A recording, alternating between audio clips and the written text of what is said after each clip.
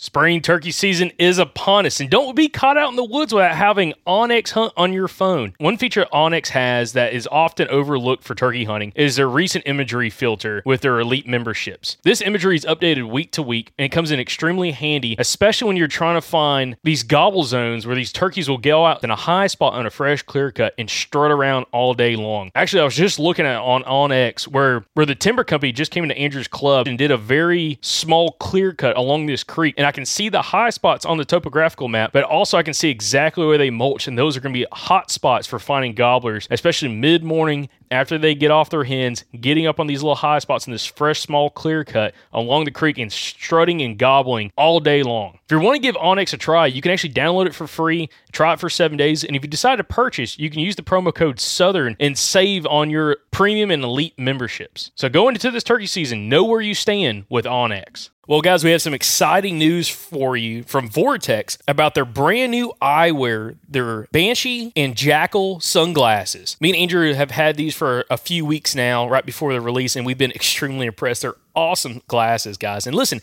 if you're needing some new sunglasses, not only do they have the VIP warranty, but they're tough as crap, guys. Scratch-resistant eyewear, it's extremely important. And also, they have safety features as well. So when you're out shooting at the range, again, these are rated glasses, so you are going to be more than protected when you're at the range. But they also look fantastic when you're out around town. So right now, Vortex has some special pricing on their website, which is vortexoptics.com for the new eyewear. But also, if you use the code SOUTHERN20, you get to save even more on this special pricing for right now at vortexoptics.com. Again, check out the new eyewear from vortexoptics.com and use the promo code SOUTHERN20 to save on their brand new eyewear. If you live in the Gulf Coast region, you need to find yourself at the Eco Wild Expo May 10th through the 12th in Mobile. It is the premier outdoor expo for the Gulf Coast region, and we're going to be there. We're going to have a booth. We're super excited about it. Can't wait to meet you guys that live down there. We absolutely love the Gulf Coast region, so to be a part of this show, we're super excited about. We're going to have past podcast guests there at our booth for you to talk to, guys who are relevant for your area, who you can talk to. You can pick their brain. You can joke with them, laugh with them, tell them your story, whatever you want to do. It's going to be an awesome time. We're already working on some past podcast guests, but hey, if you live in this area and you have a suggestion for someone you want to see at that show, write in and we'll see if we can get them. There's going to be all kinds of exhibitors at the show that are focused on hunting, fishing, conservation, and recreation. There's going to be activities for the whole family there. They got axe throwing, archery. They're going to have our podcast booth. And then for the kids, they got touch tanks, a honeybee exhibition, a raptor show, kids fishing tank, BB gun range, and a butterfly house. So you're going to love it. Your kids are going to love it. It's going to be an awesome time. So head on over to ecowildexpo.com to get more information on the show and to go ahead and grab your tickets. And hey, mark it on your calendar. May 10th through the 12th. Be there. We want to see you, and we're excited to talk to you. So we'll see you at the Eco Wild Expo this May 10th through the 12th at the Mobile Convention Center in Mobile, Alabama. Another day is here, and you're ready for it. What to wear? Check. Breakfast, lunch, and dinner? Check. Planning for what's next and how to save for it? That's where Bank of America can help. For your financial to-dos, Bank of America has experts ready to help get you closer to your goals. Get started at one of our local financial centers or 24/7 in our mobile banking app. Find a location near you at bankofamerica.com/talktous. What would you like the power to do? Mobile banking requires downloading the app and is only available for select devices. Message and data rates may apply. Bank of America N.A., member FDIC. Think you know the Brooks Ghost? Think again. Introducing the all-new, better-than-ever Ghost 16. Now with nitrogen-infused cushioning for lightweight, supreme softness that feels good every step, every street, every single day. So go ahead, take your daily joyride in the all-new nitrogen-infused Ghost 16. It'll turn your everyday miles into everyday endorphins. Let's run there. Head to brooksrunning.com to learn more.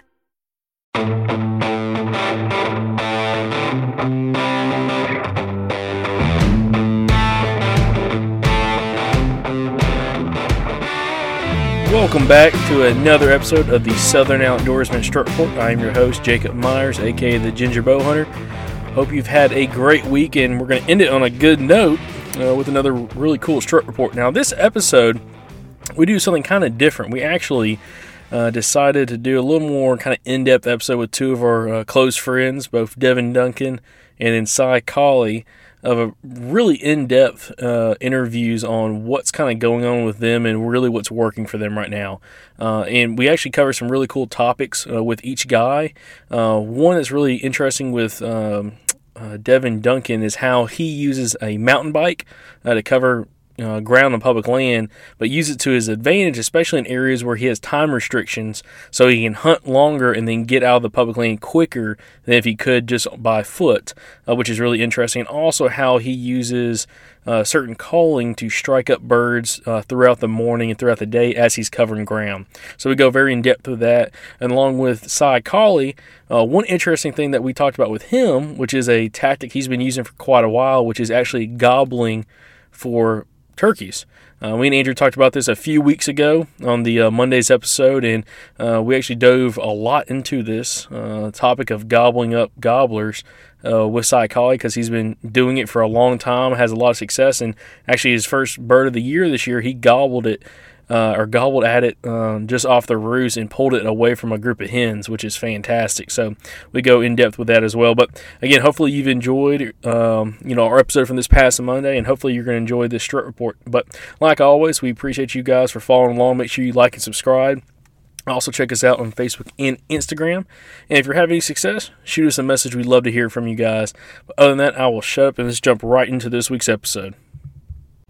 All right, guys, and first on the line, we got our buddy Devin Duncan coming back on, kind of giving us a little more in-depth report for this week's episode of the Strut Report. So, Devin, how you doing, man? All right, bud. How's it going? Been great, man, other than not getting out turkey hunting. But, hey, it's good talking with you and a couple of our other buddies who's having some success, across the East Coast.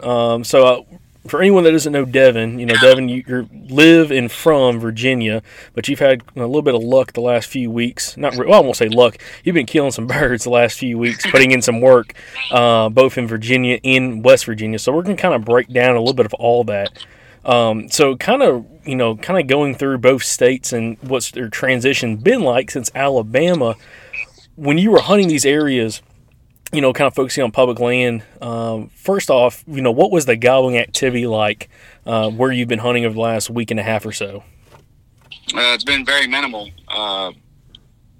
little to none almost. I heard Virginia came in a week ago, last Saturday, and I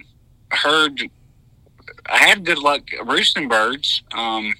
And I heard gobbling I think I heard at least a gobble every day. There was like one or 2 days where I only heard like one gobble at daylight or something. But it wasn't much gobbling. Kind of the area that, I live in Western Virginia in the mountains, and the area that I'm in, I can't, of course I can't speak for all of Virginia. It's just where I'm at. It's, big country and low population density. So you got, turkeys are kind of in pockets. There's turkeys scattered out, but you got like these little pockets where there's a little more birds to hunt and work with. And they don't have to really compete for hens because there's a lot more hens than there is gobblers. It's like it's a combination between predators, some pressure, and like the bird, like gobbler to hen ratio. Like it's almost like they don't have to compete for hens. They don't have to gobble for hens. They know where they're at. They're flying down to them, and finding a hot, lonely bird is hard to come by for me. I gotta hunt, and I find a bird. Hunt, and I'll finally find a bird. But I hunted Virginia, my stomping, my home range, I call it, places that I've been hunting my whole life, like the back of my hand, and public ground. And I only killed one bird opening week. How I killed him was I did some scouting right there before season, and the gobbler was there, and roosted him the night before season. Shane Simpson came in and hunted with me a couple days. I was trying to get him a Virginia bird. Ended up not getting him a Virginia bird. We hunted the bird I killed opening day. He gobbled pretty good there for a little bit. and he hit the ground, and we didn't know it, but he had several hens. We heard one hen make a little mutter. So we knew he had a hen, but at the time we didn't realize he had a harem of hens. He had like 5 or 6 hens. So I, paid attention to where he flew, like the direction he flew down, and where he was doing all of his drumming, and then where his drumming faded away to, and we lost him. So then I roosted some birds that, it was 2 days later. It was Sunday night. It was the next night. So Sunday night, I was trying to find some birds for me and Shane. And I sent Shane to another place to listen that night. He didn't hear nothing. I heard the bird we hunted opening day, and another bird gobbled one time. So I sent Shane in the direction of where the other gobbler gobbled, and we split up. So I went back after one on opening day, and then I snuck in there early and just got into towards where he flew down and where his drum faded away. Well, I snuck in there early, well before first light, and I made my last, couple hundred, maybe 200 yards approach with a little bit of light in the sky without a light. I used the light. I kind of went way out of the way. It was probably didn't have to walk 500-600 yards of that if it went in a straight line, but I went up the mountain, around, and then worked my way back down to the gobbler just to strategically kind of work my way into the bird, and because I knew exactly where he was, and I got to where I wanted to be, and they got time. I wanted to let him know I was there, so I made a little, once he gobbled a couple times, I made a couple little tree calls, and I didn't realize it, but then all of a sudden, the hens, I somehow or another, I'd snuck my way right into his hens. He was about 125 yards down from me, or a little further, and somehow or another, I got right in with his hens. Like, his hens was all around me. So I see why when he flew down that morning, I don't know why he liked his tree so much, but he was 150, 125 yards from his hens. But for some reason, he liked his tree a lot, and the gobbler was roosting on private property. And I was hunting on, I was about 50 yards up on 50, 60 yards up on the National Forest. Well, his hens, one pitched down, and as soon as that first hen pitched down, he immediately flew down, and she was in shotgun range. And then and then all of a sudden, I didn't realize, well, here comes another hen flying down. It was 5 or 6 hens, and they all landed in shotgun range around me. So I had like a full live spread, decoy spread. so I knew that gobbler was in trouble, because when they hit the ground, they didn't really go anywhere. They just kind of hit the ground and just stood there and looked around. The hens didn't really move. I guess they just kind of waking up and checking looking around them, making sure there wasn't nothing trying to get them or something. But they was just kind of chilling. And the gobbler, that first hen pitched down, and he pitched down, and I heard his drum coming, and I seen him, and he come right up to me in those hens. And when I seen all those hens flying down around me, I knew he was in trouble. But I killed that bird. It wasn't no calling involved really, or it was just a matter of, I call it scouting, but I found the bird. I scout him for a season, but when you're hunting, you're scouting the whole time you're hunting. So watched what he did, or listened to what he did opening day, and then based that he was really liking that spot, and he kept, it was a homebody to that tree. His time was, he was limiting his time, so that's how I killed that gobbler. So I hunted, actually what happened, I killed that gobbler, and then Shane met up with me. Where I sent him, I ended up sending him to a gar hole. The gobbler that I sent him towards, he never even gobbled. Well, there was a couple other gobblers, 2 or 3 gobblers scattered out on the mountainside across the valley from me. And they gobbled pretty good on the limb, and they hit the ground, and they kind of shut up. I was listening to all this going on while I was hunting the bird I was hunting. So I killed the bird, and me and Shane met up. There was no cell phone service there, but Shane happened to come out because he hadn't heard nothing there. So he came to me, and we met up, and talked for a minute and showed him the bird. And I said, hey, I heard a couple gobblers over here, in this direction. I know where they're at. They shut up, but, I know where they're at, and you can work your way up in there and, mid morning, late morning, you might get one fired up, or the separation from his hens or whatever's going on. At least I knew where there was a couple birds at.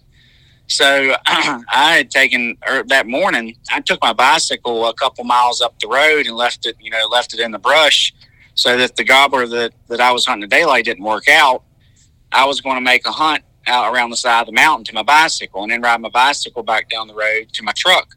So I was just going to make a hunt out of it, because I knew there was another gobbler going around the mountain about a mile, and because that gobbler.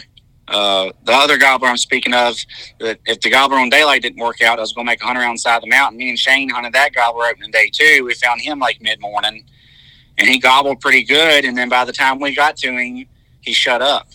But anyways, so we didn't, once again, there wasn't no cell phone service in this country, and I sent Shane towards where these other birds were. And I said, good luck. I'm going to go up here and get my bicycle. And I was going to go ride around and listen for other turkeys, try to locate some other turkeys to help improve odds of getting Shane a gobbler in the few days he was here to hunt.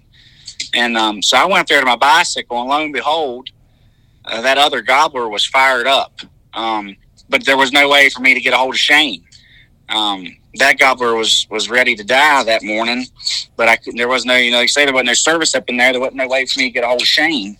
And so that gobbler was killable, but like I said, I was already tagged out, and there wasn't no way to get a hold of Shane. And he ended up hunting up in there where I sent him the rest of the morning, and didn't have any luck. We hunted a couple more days, and just the weather was pretty bad. It was chilly. It was windy. You can only hunt private property on Sunday, so we was limited on Sunday. We heard one gobbler gobble way off somewhere we couldn't hunt. And then, so then Shane ended up leaving, I think, Wednesday. And so I never did get him one. I hunted the rest of the week, all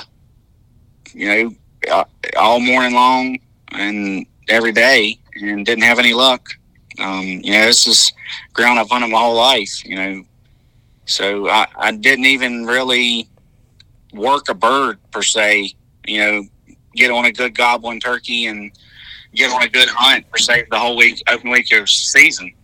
So then West Virginia came in Monday, so I bought my license, and I'm not far from West Virginia, so I took my camper over there and went hunted Monday, Tuesday, Wednesday. I was 3 miles back up on a mountain before daylight, open day of West Virginia season, in a place where I'd found a couple birds last year. There's not a lot of turkeys anywhere that I'm hunting in Virginia or West Virginia, but I'm used to it, so it's not now the norm for me. But so I figured opening day, I figured there'd be people everywhere. I got up at 3:30 and started walking about 3:45. I rode my bike some and pushed it. I pushed it most of the way because just some places it was too steep to pedal. I just pushed it because then later in the day, I knew that I could ride my coast 3 miles downhill my bicycle the whole way out of there and stop and call, because all that ground I walked through in the dark, if I'm on top, I can't hear. You can't hear halfway off there, so there's lots of ground.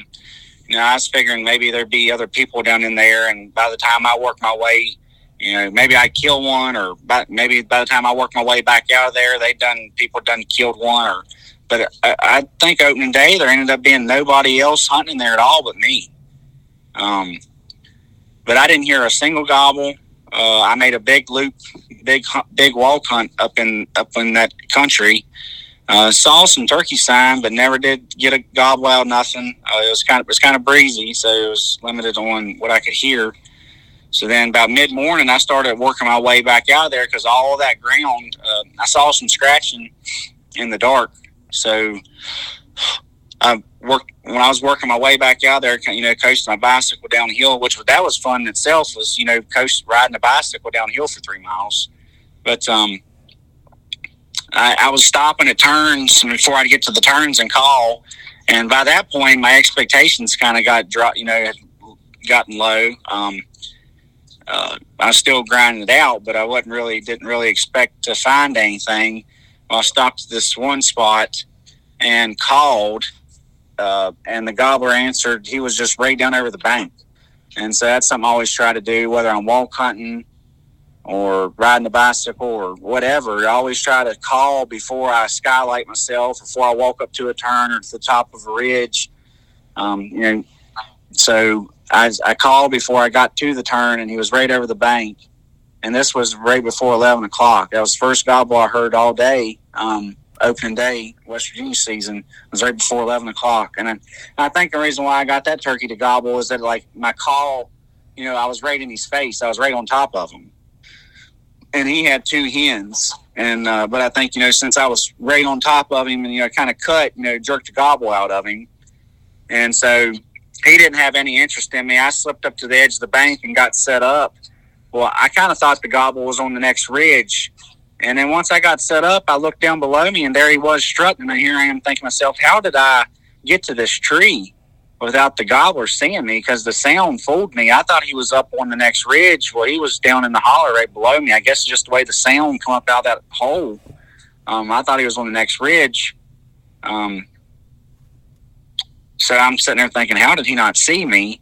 And his hens got fired up. And for a little bit, I thought his hens was going to come. They kind of came to me, but then they started fading away from me. So then I really wanted to move then, but I couldn't because I could still see him and I could still see the hen some. I was really wanting to slip out of there, get away from him, get over the backside of the ridge and loop around and get in the direction the hens was going. Because I started seeing him. He was kind of hanging like 20 yards below him. And so finally they got out of sight, and I dropped over the ridge, and I was trying to get in front of them. And when I was doing that, I seen the gobbler, a flicker of the gobbler. So I stopped, and it was a little too far. If it would have been a perfectly open hole, it was well in range. But there were some little limbs, and I just didn't, I'm not going to pull the trigger unless it's, 100% when it's out there, 50 yards. So I didn't really want to kill him that way anyway. I was wanting to work a bird. But I didn't pull the trigger, and I was kind of in a bad spot. I was moving through an open spot, and the bird kind of caught me. So I had to kind of crouch down. I didn't really have nothing behind me. And he strutted and looked at me several times and didn't pay any attention to me. And then all of a sudden, he really keyed in on me, and he kind of stretched his neck up. And he didn't spook bad, but he bobbed his head kind of around the side of the ridge. I knew the game was over. So, anyways, I made mental note of where he was. So then I went back to my bicycle. When I went on down probably another half a mile, and then I got two gobblers together. They gobbled 2 times to me, and they was like real half-hearted. They weren't far from me. It was just like they didn't put their heart into it. So I didn't know if they had hens or someone had messed with them or what that morning. So I made mental note of them. And they was even closer to where I was camping. They was even, further down the mountain. They was only about a mile up in there. And so the next morning, I decided that I wasn't going to go all the way up the mountain. At daylight, I was going to kind of get in the middle. Instead of being all the way at the top, I was kind of going to get in the middle and try to put my ears on these turkeys at daylight. Well, daylight came, and it wasn't too bad of a morning at daylight. Well, a gobbler gobbled way up towards the top of the mountain one time. And I waited around for quite a while. It'd be the second morning of West Virginia season. I waited around for quite a while, hoping that these other... Actually, I did hear 2 jakes gobble down low. And so I waited around a little bit, nothing gobbled, and I said, well, I'll make my way up towards the top and see if I can get in the area that gobbler gobbled at one time. So I ended up making my way all the way back to the top, hunted around in there for a while. Couldn't get nothing struck up, sat around and listened. Nothing gobbling on its own. So then I was like, well, I'm going to work my way back off the mountain and get down in the area of where I've messed with these gobblers yesterday.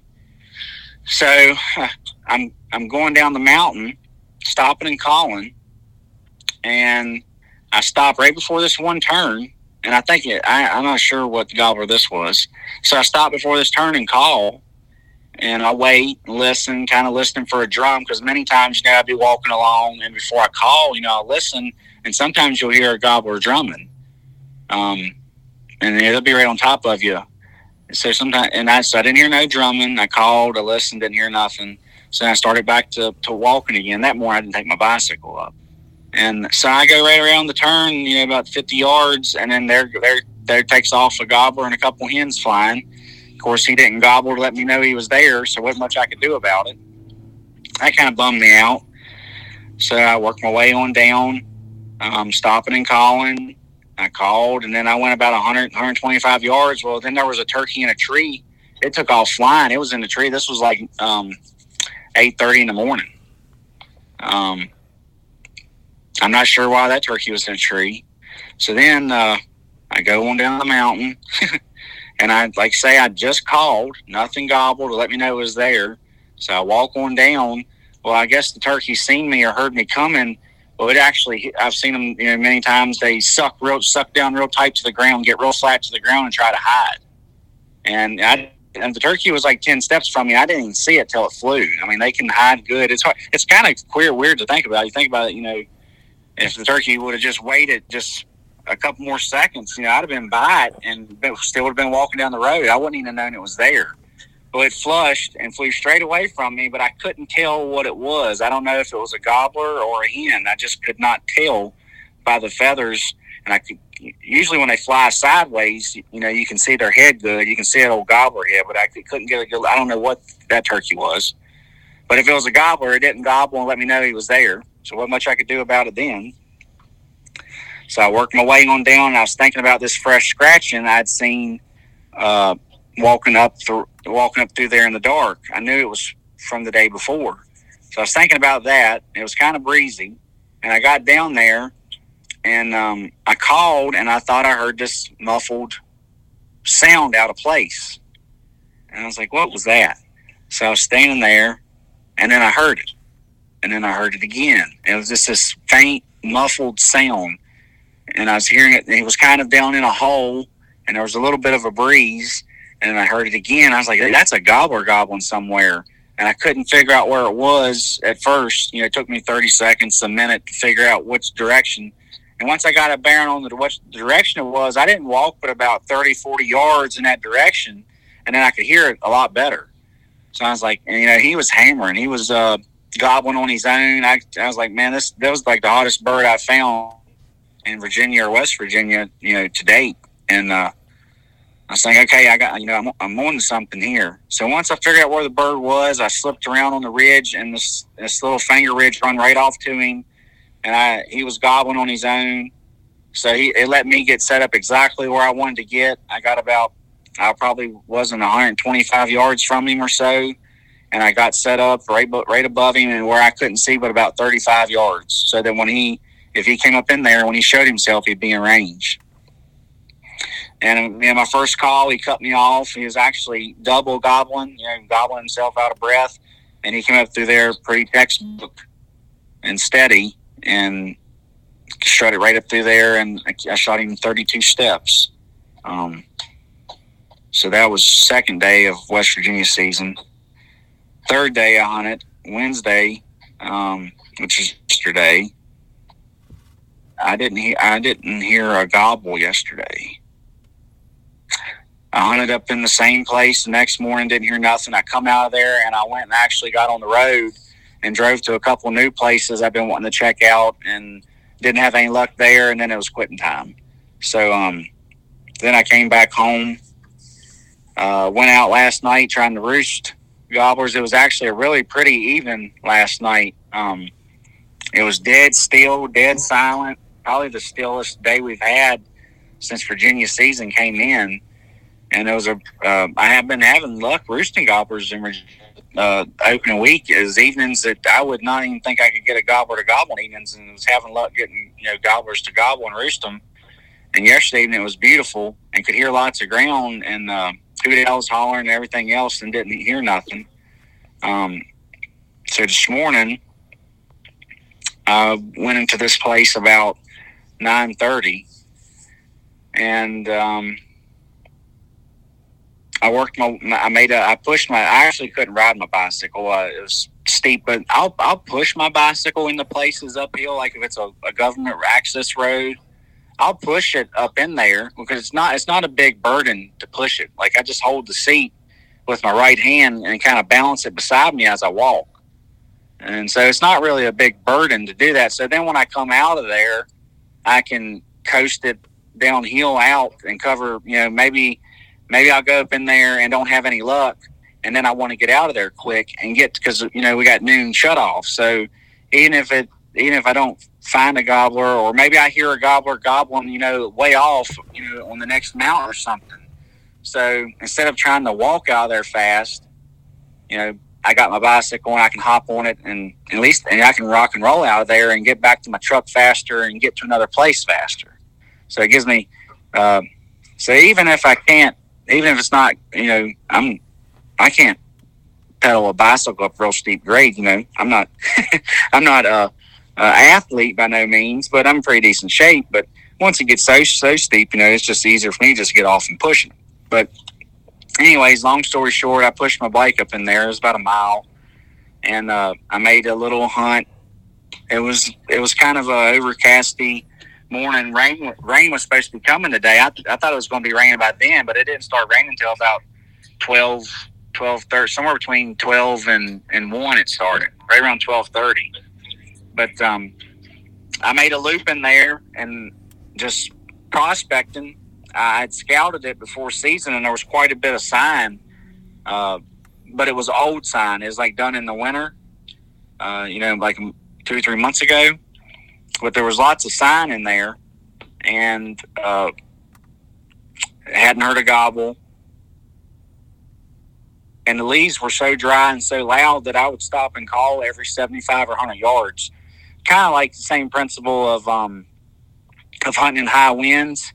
You're going to stop and call more frequently because you can't hear and they can't hear you, or maybe they can hear you and they're gobbling. You don't even hear them. So, I call every 50 yards or so when it's high winds. So I was kind of doing the same thing with the leaves being so loud.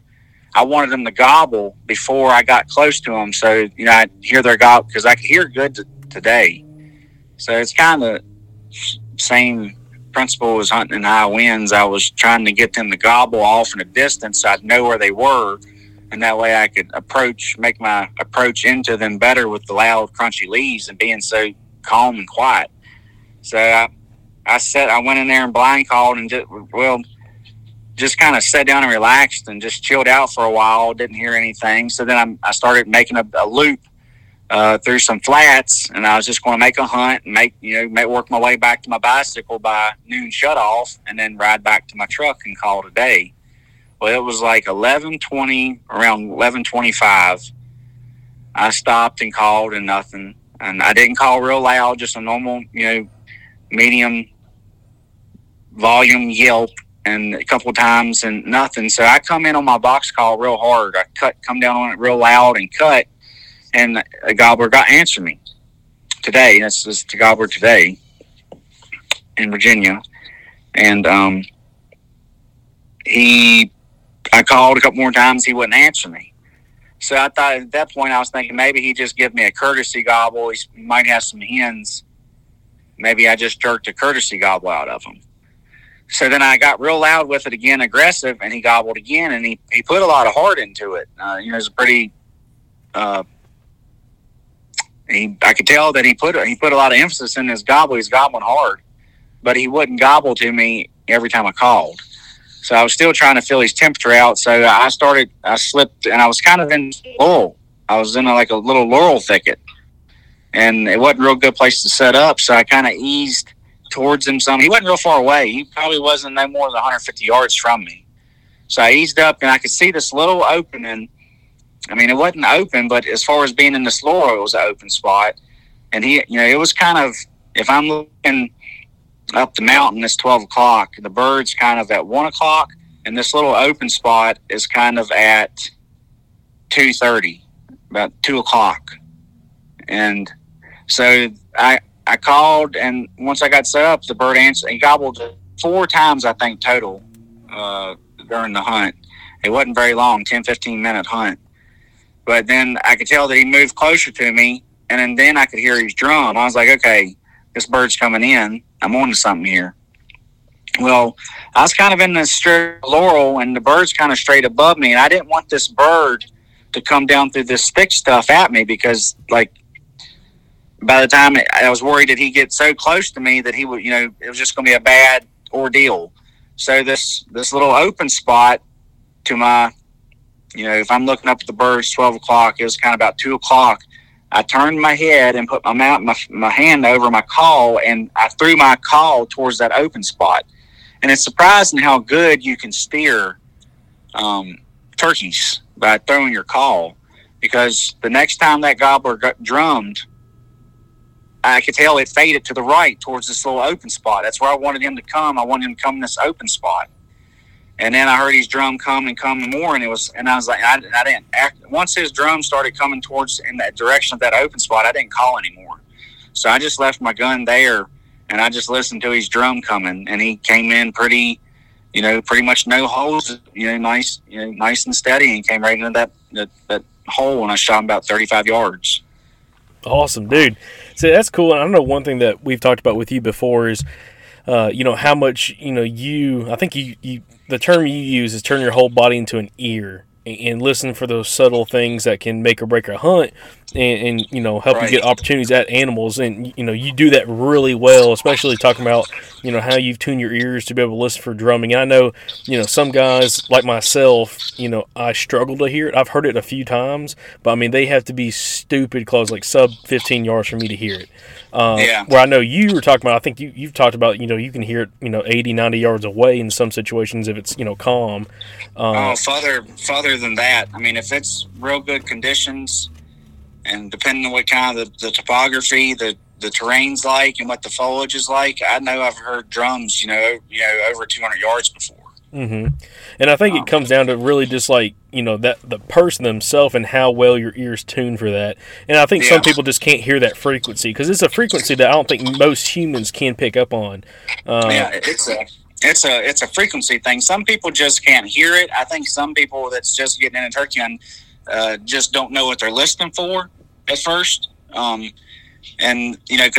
I've been around people that said they couldn't hear it, but once they heard it one good time and knew what they were listening for, they got better at hearing it. Mm-hmm. And then but yeah, it's a huge advantage as a turkey hunter to be able to hear that drum, because I mean, if I sit here, I don't know how I could sit and think it back, but just I'm trying to. So many turkeys, if it wasn't for being able to hear that drum, because they're not always coming in gobbling, even if he's by himself and lonely, and he could be hot, but he just because he's hot doesn't mean they're always going to gobble breath for breath. They might come like that gobbler today. He pretty much came in nice and steady, just a nice steady pace with pretty much no holdups, but he wasn't gobbling. Even though he was alone and looking, he wasn't gobbling every time I called to let me know where he was at. He only gobbled I think 4 times, but he drummed. He was strutting and drumming, all the way in there, so I could follow him with his drum. But yeah, go ahead. Where was you going with that? No, well, something that you've talked about that I think a lot of people have probably picked up on so far during this interview is you use a mountain bike a lot with your style of hunting. I know you use it in Alabama. You use it pretty much, I guess, anywhere where you can, have a decent place to ride a bike. And I keep it locked up on my truck. If a thief wants something, there ain't no lock or chain going to keep it. They're going to get it if they want it bad enough. But I keep it on my truck because I never know. I might not use it for 2 weeks. I might not use it for 3 weeks, but I might end up somewhere. I'm like, hey, this would be a good place to use my mountain bike. Then I have it. But it's I just got it a couple years ago. I bought it secondhand from somebody for a pretty good price, like $75. I don't think it was no crazy expensive luxury deluxe mountain bike. I think probably new. I'm guessing it might have been like $150 or between $150 and $300, somewhere in that range. I'm not sure. but the guy had thought he was going to use it or something, ended up not using it, but he'd already spray painted it and stuff. And I got it on a good deal from the guy. I think like 75 or $100. And, so yeah, I just got into, to using one, a couple of years ago.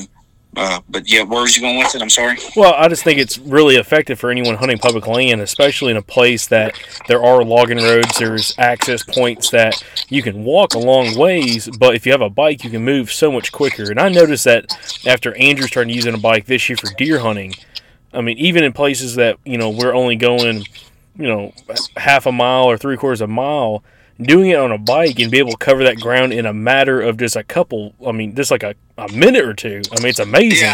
Yeah. I mean, you're talking about walking a mile, it takes you about, if you're not stopping and calling, just steady walking, it takes, like around 15 minutes or something, 13, 15 minutes or something to walk a mile. If you're not, you can do it faster. I'm not saying it can't be done faster. You can certainly huff it a lot faster. But if you're just a nice, steady pace, it takes you 13, 15 minutes to walk a mile with a bicycle. You can, if it's a flat grade, or if it's maybe you're going in somewhere it's a downhill grade. I mean, you can be there in just like a minute or two, a couple minutes. Mm-hmm. Yeah, which I mean, it's cool. Again, I think it's a really cool thing for a way to get in for access and everything else like that, which is slick. Now, a question I've got for you as well, and then we'll wrap it up. You're talking about like calling and calling as you're walking, covering ground, so you can kind of be efficient with that. What calls do you like to do while you're trying to cover ground? Are you just doing some simple yelps? Are you cutting? Are you changing it up? What's that like? Because you talk about calling and striking birds up, but what calls are you trying to make? It's just like I use my box call a lot. I use a wingbone a lot. I mean, I use pot calls a lot. Sometimes I'll use every call before. It just depends what kind of mood I'm in. I mean, some days, I might get lax. I might just call a mouth call or a pot call a couple times, and I'll move on. It just depends on where I'm hunting, what kind, how much ground I'm covering. But some days I'll try a little bit of everything before I move on and start covering ground again, because many times I've seen gobblers not answer something that you think is your bread and butter. That if I make this call, nothing gobbles at it. Nothing's there. There might be a gobbler there, but they just ain't gobbling. I'm going, I move on. There's been many times where I thought, that was my bread and butter call, and then I hit my wing bone or my pot call. Or however order I started it, then they hammer at, the wing, they cut the wing bone off, or maybe I tried the wing bone first, or what, I'm trying to say. Mm-hmm. I was just like a different frequency or sound or something. But I'll try lots, I try to start out with a simple yelp, a couple times, not real loud in case something's close. And if nothing gobbles that, then I'm not afraid to be aggressive. I'll come down on the box call real hard and cut and cackle. Like a cackle, I do a cackle a lot, and it's good at jerking gobbles out of a turkey. Cutting's kind of like pop, pop, pop, pop, pop, pop, pop, pop, pop, pop, pop, pop, pop. But a cackle, it's just like a fly down cackle. Or if you ever heard like a turkey spook, sometimes they'll cackle when they take off or whatnot. But I just pap, real fast and sharp, and cut it off real fast, because you don't want to drag it out, because if something answers you way off, you can't hear it. Mm-hmm. So just pap, and stop. And I have a lot of luck with cackling, jerking gobbles out of cackling on a box call, getting gobblers to jerk. That gobbler today, he didn't answer me on the first couple series of calls. Like, I was getting ready to take off walking again. I made a couple simple yelps, and he didn't hit on it. I didn't know the gobbler was, I didn't know the gobbler was 150 yards from me, but I was hunting like, there might be. But, I made a couple simple yelps on my box. He didn't answer. So then I just started doing what I call, actually, I have a couple. I think this call is conditioned. I just call it pot call in here, but it's like continuous cut, like popcorn cutting, or might be able to call it just like I call it up down, like pop, pop, pop, high, low. And I've done that many times over the years. Like just keep doing it, like for 30 seconds, a minute and a half. Keep doing it. It's like you can envision the gobbler's head changing colors and filling up, and he's like building up and building up and building up, and he'll finally let it out. And it's, I'll just.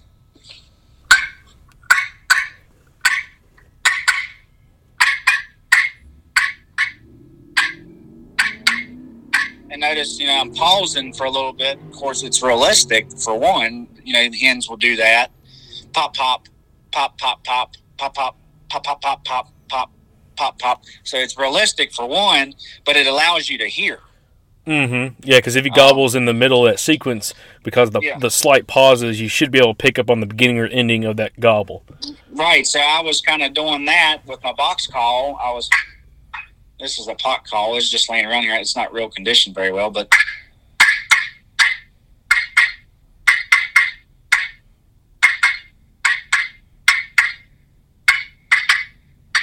And I think I done that about 15 seconds before he gobbled.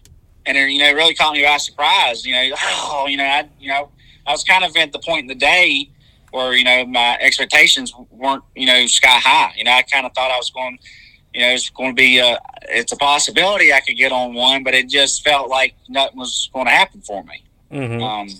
So when he gobbled, it really caught me off guard, but I have success with doing that, and I'll do it for 30 seconds, a minute and a half, just like keep doing it, because there's been times when I thought, okay, that's enough, and about that time, I might have been doing it 45 seconds, a minute, 60 seconds, and then the gobbler gobbled, and then he'll get fired up, and you kill him. Sometimes, it'd just be a courtesy gobble, but even if you can jerk courtesy gobbles out of gobblers, it's and priceless information. Where that gobbler, there's a gobbler there. Yeah. Well, so when you work your way back in through there the next day or something, turkeys move around a lot, but they kind of have a little home range, a little sweet spot. In the mountains, if they get a hen and she's walking along feeding, you never know where they're going to end up. But until a gobbler, they'll have a little homebody spot. So I've kept tabs on a gobbler for a couple weeks, through season, and he have hens, and I just leave him. And a couple years ago, done that with my father-in-law. There was two gobblers on a mountain about a mile apart.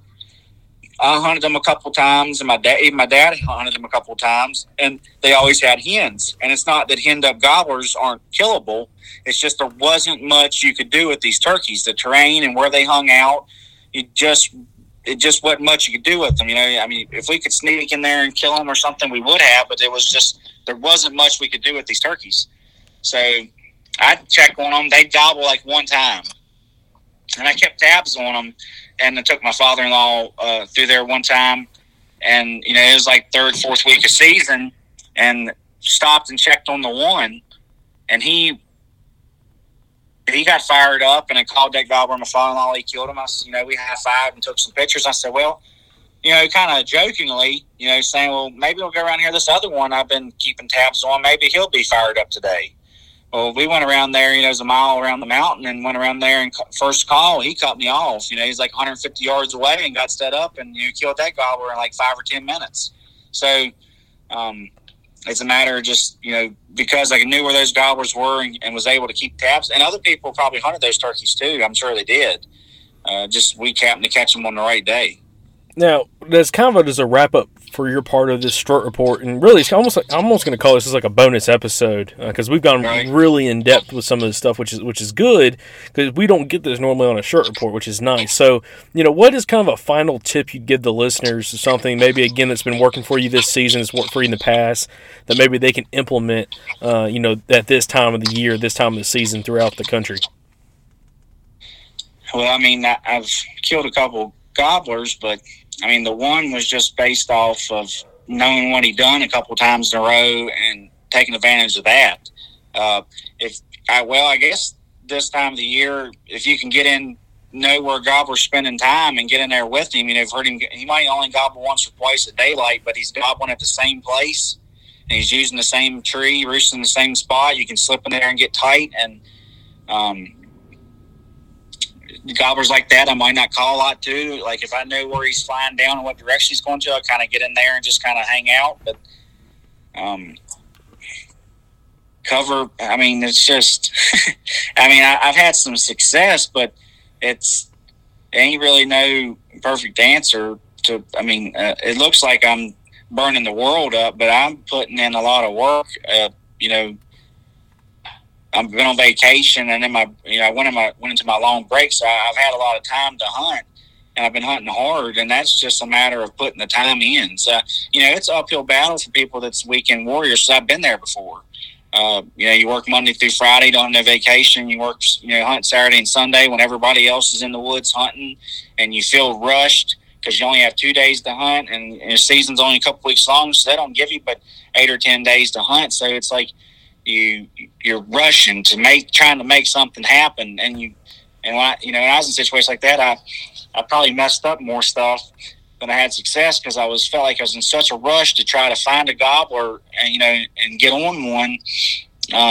When you have time like this, not everybody has the time. So you got to have time, and luckily I've had that, so where I can take my time and hunt through a place slow.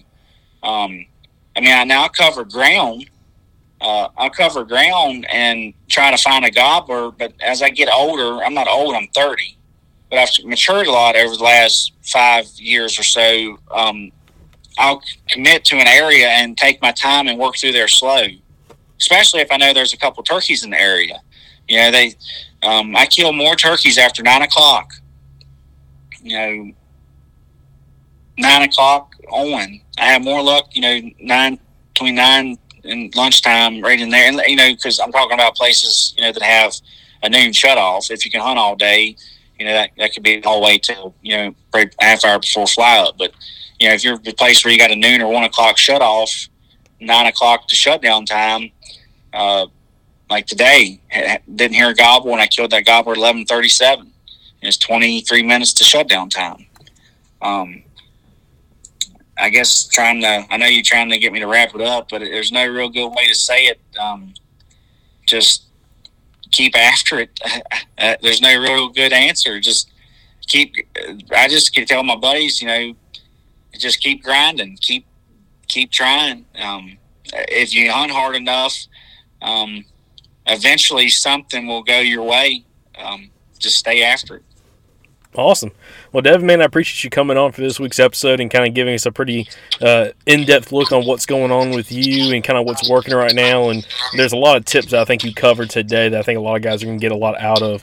But, man, good luck the rest of your season. I don't know what other states you're going to, but I know you probably have a pretty busy spring and everything else going on. But, again, we appreciate you coming on for this week's episode. Yeah, man, thanks. I hope it helps someone somewhere. I appreciate you having me. All right, guys, and last on the line, we got our buddy Cy Colley coming on from Alabama. Cy, how are you doing, dude? I'm doing great, brother. How are you? Doing well. I know you've been having a really good season versus, I know last season or so has been kind of rough, but, dude, you've been making a turnaround for this year and having a good time with it with you and your buddies. I know y'all have killed quite a few birds, which is going to give us a really cool strut report because y'all been getting out in the woods a fair amount. But kind of for Alabama, we're kind of at a point in the season where I think this is the last strut report of the season. Season goes out May 3rd, I believe. Yep. May 3rd or May 4th. Can't remember. I haven't been hunting, so I can't tell you.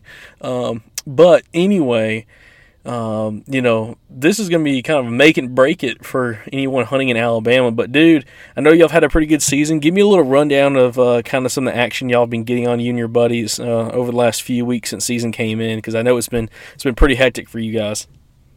The first week I killed 4, so it was it was pretty. I don't know. I wanted to make up for last year, but I didn't think it was going to be that quick. And so we started out open in the morning. And I killed one, probably might have been one of the first few in the state killed that day, because it was like 6:45 when I shot him, and then turned around. I killed one in the afternoon after work. Then that next Saturday, I went and killed one of the biggest turkeys I ever killed in my life. Killed a bird that weighed 23 pounds, had a 11.5-inch beard, 1.5-inch spurs, and then the next day went with a buddy of mine, and we doubled.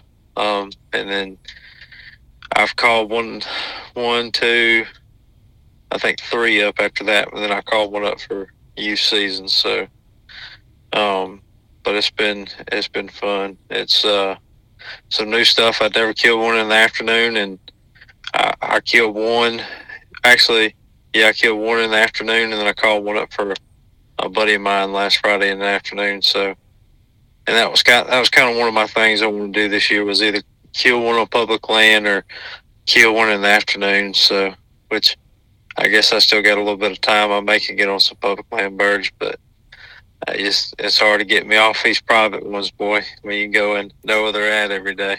Yeah, no, I don't blame you. I don't blame you at all. When you got a good piece of private, it's worth keep going back for it. But that's awesome. So y'all have had a crazy season so far, and just a lot of luck. I know, again, you and your group of guys have been really successful so far. But over the last week and a half or so, I don't know how many times you've been able to get out, but when y'all have been getting out, how's the gobbling activity been like over this last week or so?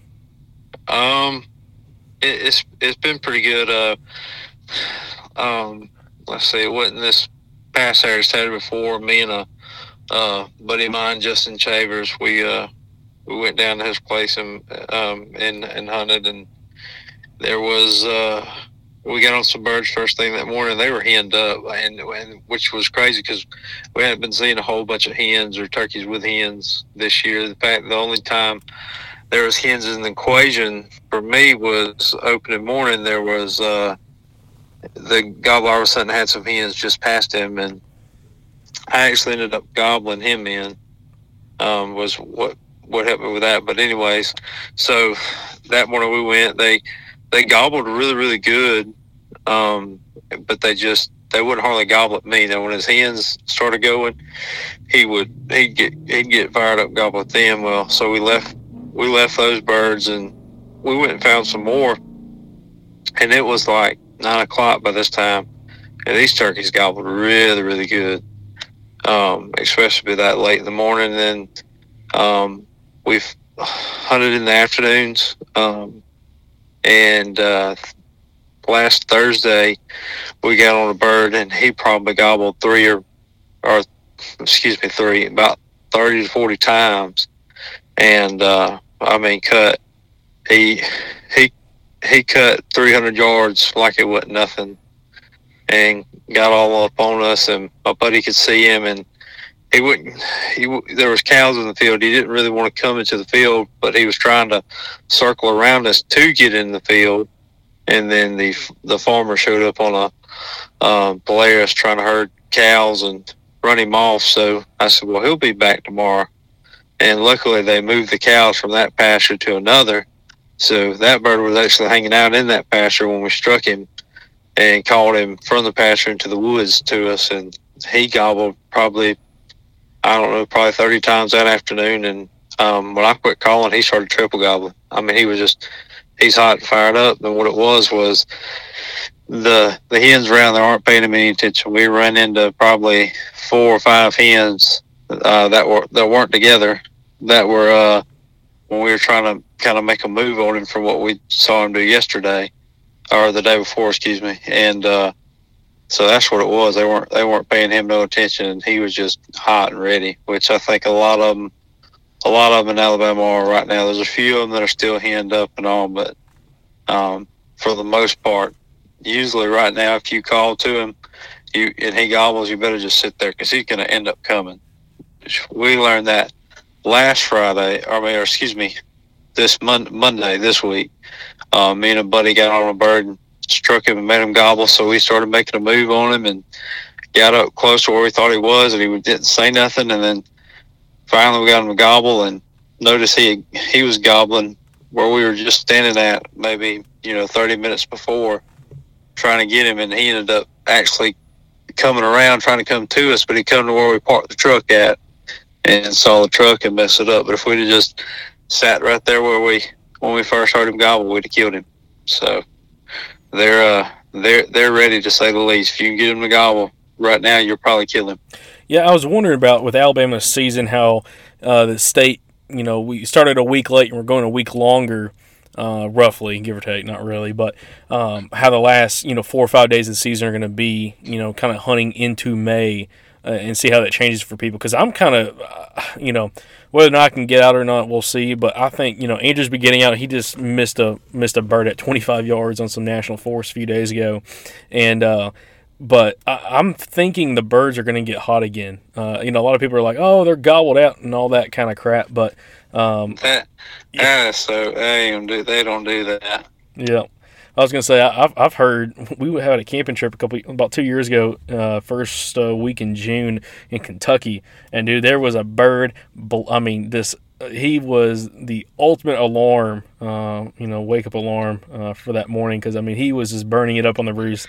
Then got down, and he was probably about 200 yards from us. Got down off the tree and just kept burning up the whole morning. I was like, man, they're gonna gobble whenever they want, however they want. But but I'm just kind of excited to see what guys have luck wise at the last few days of the season down here in Alabama. But one thing you said that I want to touch on, which was kind of cool, because I didn't know this about you until I think it was last year, whenever we came down to film that Wounded Warrior hunt with you guys. What was it? Your gobbling tube, that Hank's gobbling tube or whatever it is. Yeah. You don't have that thing on you, do you, by any chance? Yeah, I'm in my truck. No, I won't make you go out there and get it, but that thing is, it's awesome. And that was, I think it's right here. Okay, awesome. Well, you showed us that early last season, and me and Andrew started implementing gobbling more and more, even on public land, dude, to call birds in, and actually have had a fair amount of success getting birds to come in when other times they wouldn't, and just adding more realism. Now, then again, on public land, Andrew a couple of episodes ago talked about how we don't recommend it on public land. We're not going to say you ought to try it, but do what you want. But I know you've had a lot of success gobbling birds in. Yes, and it's not a surefire plan by no means, because you can gobble at the wrong turkey, and by that I mean you can gobble at a bird that's a subordinate bird, and once he hears that, he'll shy away from it and not want to have anything to do with you, and kind of be scared of it, just like when they'll see a gobbler decoy, and not every single one of them is going to come in and try to fight you. So you gobble at them, it could totally shut your hunt down. But if you get the right one, it could be one of the few things that'll actually kill him. Well, walk us through. I want you to kind of walk us through that first hunt, the first bird of the year, and how you gobbled that bird in, even though he had hens on the other side of you, which is a scenario I think a lot of people have had multiple times in their turkey hunting career, where you set up on some people would think the wrong side of the gobbler because the hens were opposite side of you. But kind of walk us through, how were you able to kill that bird and get him to come towards you instead of going towards his hens? Well, and it's kind of funny how the whole hunt happened, because we went in there the afternoon before trying to roost him, and he wouldn't gobble at an owl. We tried that. I even tried doing I guess what you call a fly up cackle.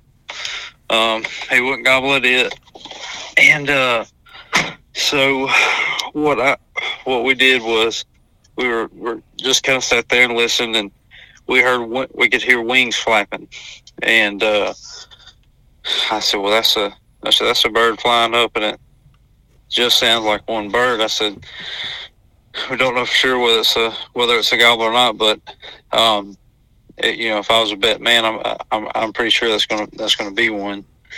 I said, so we at least know there's turkey here. So we come back the next morning and hooted nothing, and so well, let's just go to where we heard that bird fly up. I said, well, just sit down and go calling, and we sat down, and I did a little putt, and then a little tree yelp, and he gobbled, and I said, okay.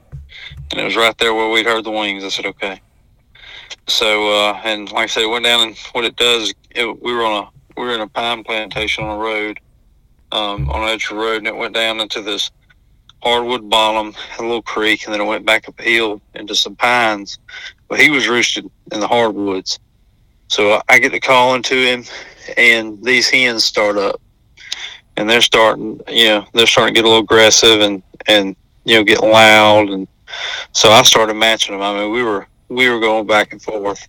It almost sounded like that episode on the Pinhoti Project with Chubbs and Dave when they were in Alabama at that time, and there were turkeys everywhere going. And I mean, we were just, like I said, we were going back and forth. I was just matching them and getting a little bit more raspy with my calling and all. Well, the bird flies down, and he starts going towards them. And I'd already, in my mind, when they started up, I was thinking, well, it's not good. They're on the other side of us. A lot of times he's going to go to the real thing. Well, the only thing I can think of was, let's gobble at him a couple times. So I gobble at him, and the next time he gobbled, he was 30 yards closer to us, and you could hear it in his chest, and you tell he turned completely around. And then he never said another word, would come straight up to us, but that's the only thing I can think of, because he was moving away. He had already crossed the creek that was in the bottom down there. He was going away from us. And like I said, I started gobbling. It wasn't just like that. It was like you just flipped the switch and he come in there and he was mad. Which we only heard one of the bird gobble that morning. And once this one kept gobbling, that other one shut up.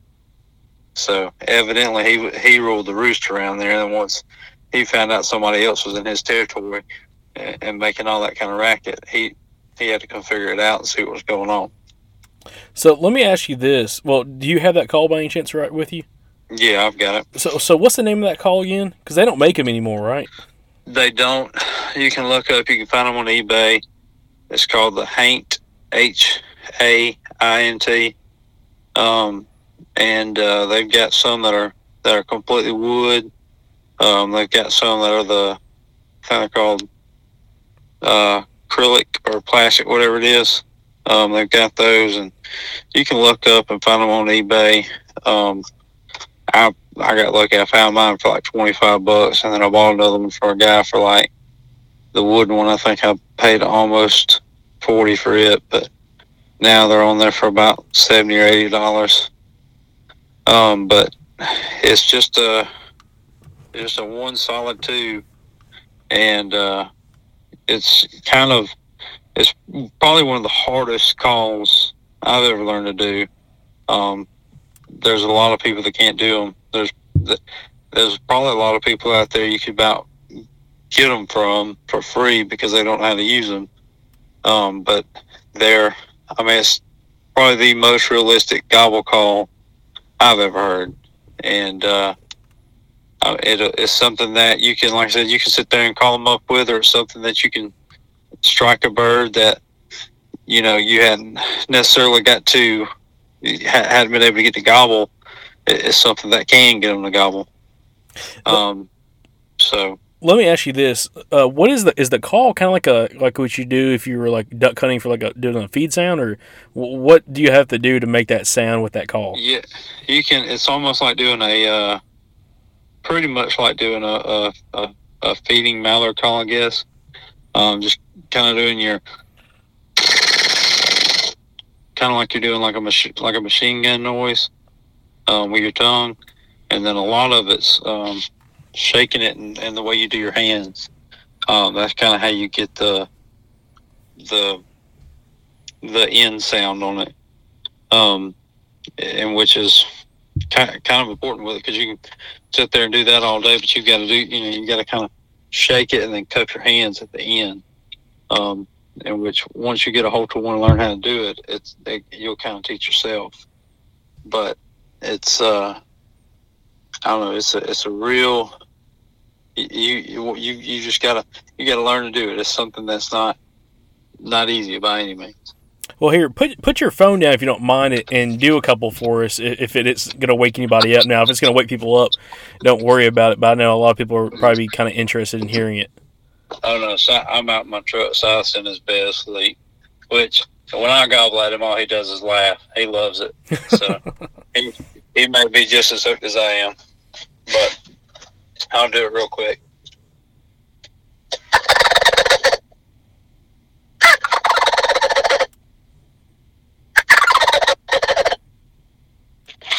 Which I don't know if you picked that up. Good, I might have busted your speakers. No, I was gonna say it looked good. It looked good on the sound wave. So, and it sounded good. No, I remember when you did that when we were at that cabin, whatever, and you did it a few times. I was like, holy crap! Because I mean, we gobble on box calls, me and Andrew, and Andrew's getting pretty good with it. But it still doesn't have that same tone as your Hank call does. I mean, not even close. I mean, it has like that choppiness of it, but and at a distance it sounds okay. Up close it doesn't sound super great. But I mean, your call sounds, pretty much like the freaking real thing. Especially when you put a little distance between you and the caller, or the caller and whoever else. But yeah, that's pretty slick. And using again gobbling to not only locate birds but also call birds in certain situations. So that's awesome, dude. I've got to ask you, how long have you been doing that, and how'd you learn about kind of calling for? As another way, or gobbling as another way to locate turkeys, but also call them in. Well, my dad always did the same thing. Had a Lynch box call with a rubber band on it, and we've struck birds like that. I can tell you, we get one of us to be get down on a mouth call or with a slate or another box, something like that, and then followed up like that, and not only strike birds like that, but call them in too.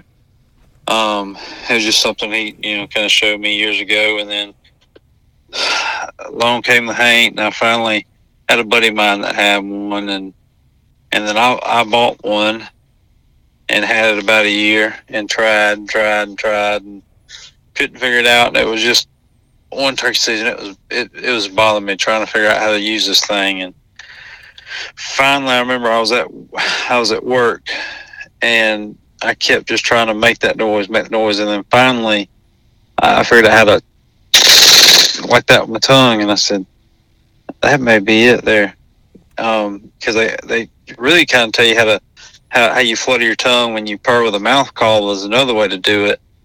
Which I can't do that worth the flip. I can't purr on a mouth call at all. But so I did it, and then I went home, and for like 2 weeks, kept trying. And I was getting there.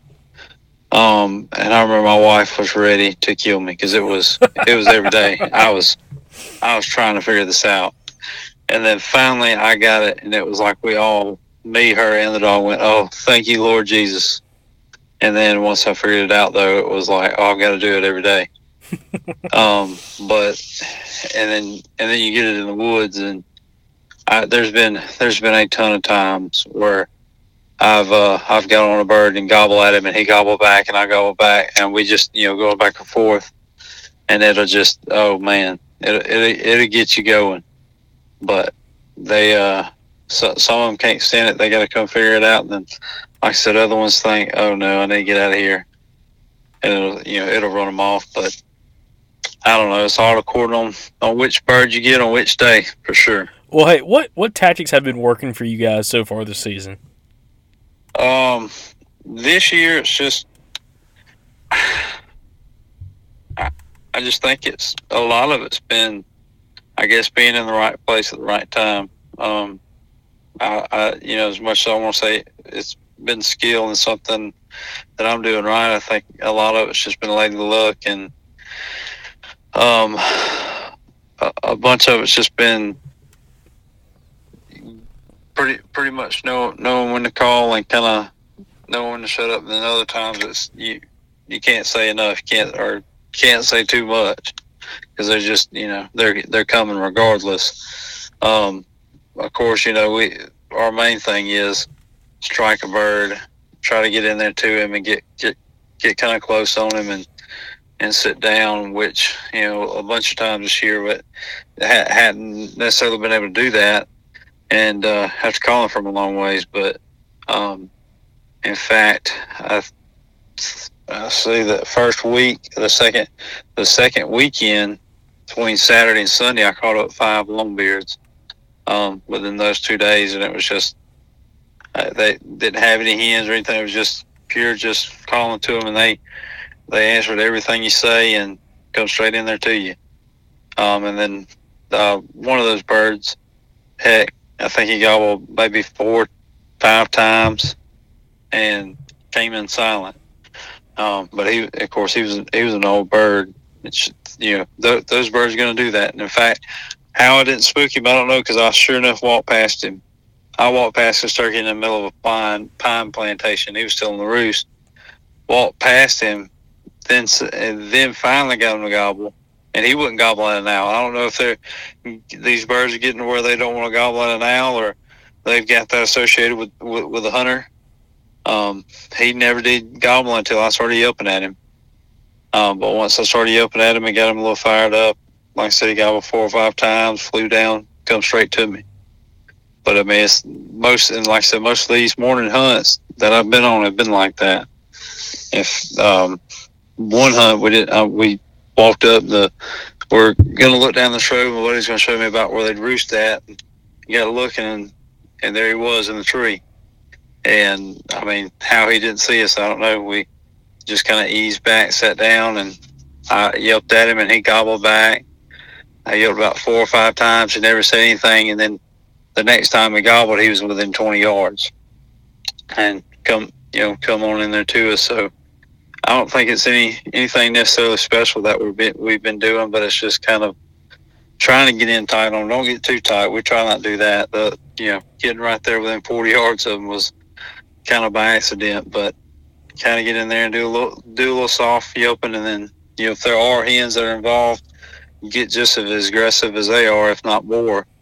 And a lot of times you'll either call them up to you, or and while all that's going on, you could either call him up or a subordinate bird. So everybody that's always said, "Oh, you're calling too much," shoot, listen to some of these turkeys in the woods, some of these hens that get lost, or they're by themselves at first thing in the morning. You're going to hear some calling. They'll get at it. So, well, kind of wrap up this episode, what's a final tip you'd leave with the listeners for maybe something they can start trying out for the rest of the season, especially in Alabama and Mississippi, to maybe have some luck and end their season on a good note? Probably one thing I'd have to say is don't be scared to hunt them in the afternoons. A lot of people think afternoon hunts is boring. You're not going to get much gobbling. Yeah, that will happen. But right now, these birds, they either don't have any hens or they don't have a lot of hens left. If they find a hen in daylight hours where they can, get with them and breed, they're going to try, or either even, get close enough to be right there with them at fly down the next morning. So that's one thing. And then just, getting after him in the morning. Don't just give up on him. If he flies down and shut up, just stay with him. He's gonna end up coming back looking for you. Because right now they're like I said, they're limited to the amount of hens they've got to breed. So they're getting pretty desperate. All right, perfect. Well, Si, good luck for you guys in the rest of the season down in Alabama. And again, we appreciate you coming on this week's episode of the Strut Report. Oh yeah, anytime. Hopefully this old mullet will strike one more. At least I'd like to kill my 5th one and kind of get my revenge back. But I'm hoping we're gonna kill more than that. All right, guys, and that's a wrap for this week's episode. It's really kind of more of a bonus episode. I mean, it's kind of a Strut Report, but really a little more in-depth episode that I really enjoyed, actually, talking about Devin and Si, who's both of those guys have been having fantastic seasons so far this year. And, I know Devin's got a lot more to hunt this year, and I think Si might try to get up to another state if possible. But anyways, we appreciate y'all listening to this week's Strut Report. Always make sure you tune in for Monday's episode. That drops every morning at 6 a.m. Central Time. And then also, anybody else in the state of Alabama, Mississippi, or Georgia, some of these southern states that don't have a whole bunch of time left. I know Georgia's got, I think, till May 15th, if I do remember correctly, for the season. But Alabama's coming to a close fairly soon, along with Mississippi. Good luck to everybody in those states. And if you have any success, shoot us a message on Facebook and or Instagram, and let us know. We'll do a little shout out for you, and we also appreciate y'all for listening. So thanks again. Y'all have a great weekend, and we'll see you on Monday.